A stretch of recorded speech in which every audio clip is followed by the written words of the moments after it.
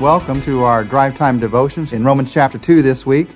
Today, the third day of a look at this chapter, we're looking at Romans 2, verses 11 to 16. You might remember that yesterday we talked about the fact that we, in order to deal with our spirit of judgmentalism, need to trust God as the judge.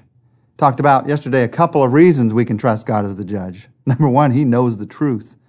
And number two, God judges our actions.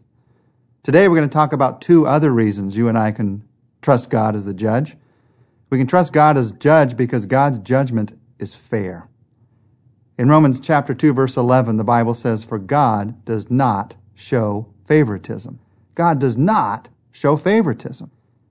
You might remember that Jesus talked about this in the Sermon on the Mount. Jesus, in Matthew chapter 5, verse 45, talked about the fact that God sends sun on the good and the bad. He sends rain on the righteous and the unrighteous. In this world, good or wicked, we all have many of the same opportunities and many of the same struggles. Believer and unbeliever share many of the same blessings and many of the same difficulties. Romans 2, verses 12 to 13 says this about God's fair judgment of all. All who sin apart from the law will also perish apart from the law. And all who sin under the law will be judged by the law. For it is not those who hear the law who are righteous in God's sight, but it's those who obey the law who will be declared righteous. Now, we need to dig in a minute and take a close look at these verses. They say a lot about the law, and we're going to talk a lot about God's law these next few chapters of the book of Romans. God's law is simply God's written down laws, commandments, directions in the Old Testament. The Bible tells us very clearly that we're all judged based on what we know. And these verses remind us that we all know enough to trust God. No one can say, "I'm ignorant." These verses say the Gentile, the non-Jew, who doesn't have the law, will be judged. I can't say, "God, you shouldn't judge me because that person over there had more light than I had." How much light does it take to show the way? If a person is lost in a dark forest, pitch black, in the middle of the night, even a glimmer of light would attract him if he desired to get out of that forest, if he desired to get out of that darkness. And he'd move toward it with joy. So no one can say, "I'm ignorant." God's not going to accept that as an excuse. But also these verses remind us that no one can say, "I'm privileged." We all stand equal before God. And verses 14 and 15 tell us how our consciences come into play when it comes to this issue of judgment. Romans 2:14.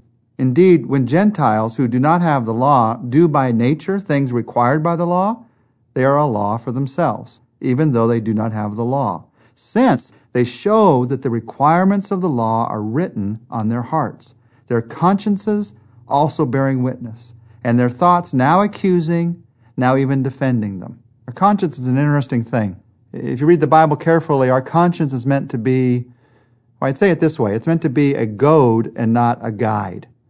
That old phrase, "let your conscience be your guide," that just doesn't work because your conscience can't always tell you the right thing to do. But God has given us a conscience, and that conscience does give us a sense of when we might be heading in the wrong direction. It gives us a sense of the fact that what we're doing is evil. It gives us enough light that leads us to find, that goads us to find the guide. The idea of conscience in the Bible is the idea of awareness, a consciousness of right and wrong. Paul is telling us in these chapters that we all have responsibility before God. In chapter 1, he's shown us that we have responsibility because we've seen his creation. And in chapter 2, he's showing us that we have responsibility before God because we all have a conscience. The fact that we judge others shows that we have a conscience ourselves. This idea of the conscience and the law, they go together. You might see it this way. Our conscience and the law are like a double yellow line down the middle of the road. They show us what's right, but they don't keep us from crossing the line. They don't keep us from having a terrible accident by crossing that line, a destructive accident, but they do show us that that line is dangerous to cross. These verses about God's judgment remind us to watch out for what I would call claims of spiritual poverty. I didn't know, so I'm not responsible. Paul clearly tells us that God has given us enough knowledge so that we are responsible for what we do know. But these verses also remind us watch out for spiritual pride. Watch out for the temptation of spiritual pride. That may be the most important thing that we talk about today. As much as we look down on the Pharisees of Jesus' day, there's one truth that we need to be aware of. It's easy to be a Pharisee, and Pharisees don't know they're Pharisees. Remember, the Pharisees were the law keepers who looked down their spiritual noses at everyone else for not doing it as well as they did. If you're a Christian, this temptation towards spiritual pride will be one of the greatest temptations that you face. You might think that your greatest temptation would be jealousy or lust or bitterness or anger. Spiritual pride is worse. Because spiritual pride cuts you off from the answer for all the rest of the temptations. Spiritual pride is thinking, I'm better than you because I know Christ. The truth is, I'm the same as you. Why don't we get to know Christ together?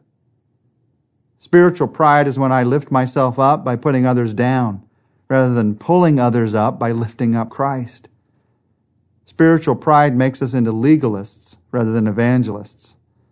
And instead of being salt and light, we become salt in the wound. The solution to spiritual pride is in Romans chapter 2, verse 16. That verse says, this will take place, this judgment of God, on the day when God will judge men's secrets through Jesus Christ, as my gospel declares. You see here a fourth truth about trusting God as the judge. We've talked about the fact that we can trust God because God knows the truth. We can trust God because God judges our actions. We can trust God because God's judgment is fair. And here, we can trust God because God judges through Jesus. The way that verse ends is amazing. As my gospel declares. The word gospel means good news. Judgment is good news. How could it be good news? To some, this seems like the worst of news. It seems terrifying. But it's the secret sins that destroy us. And the good news is that God deals with those secret sins. It is good news that those who seem to escape accountability for their sins will receive it. God deals with even the secret sins. But there's even better news. There's incredibly good news. It is good news that for those of us who know Jesus Christ and have a relationship with Him, those secret sins in our lives that He knows because He's God, those secret sins will be forgiven because of the love and the sacrifice of Jesus Christ. What He has given to us is immeasurable. That is the good news. One day, there will be no more secrets, and we'll know it. No need to hide, only eternal and open fellowship with God. But the truth is, today there are no secrets before God. We'd like to think that there are, but we have no secrets before God. He knows our hearts. They're like an open book to Him. Some people react to that by holding God at arm's length, pretending that He's not there. Who wants to be around someone who knows all my secrets? But Jesus Christ came into this world to give His life for those secret sins. Jesus Christ came into this world to be your best friend. Jesus Christ came into this world to be your Savior. As we end, let's talk to God together. And I invite you as you pray, just to ask God for strength. Ask Him for strength as you catch yourself judging this next week. Ask Him for the strength to ask yourself the tough question, what problem does this attitude reveal in me? You see, the very judgmentalism that could destroy us, God can also use to grow us. If we'll think about what problem this attitude reveals in me. And as you pray, I invite you to get to know the truth and make a fresh commitment to God's truth by saying to Him, Lord, help me to make your word a daily part of my life. I want to trust you as judge. That means I need to get to know you better. So help me to make time with you, time with your word, time talking to you, a daily part of who I am.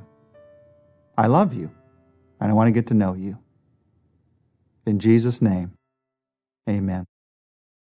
Tomorrow as we get together, we're going to especially focus on God's kindness.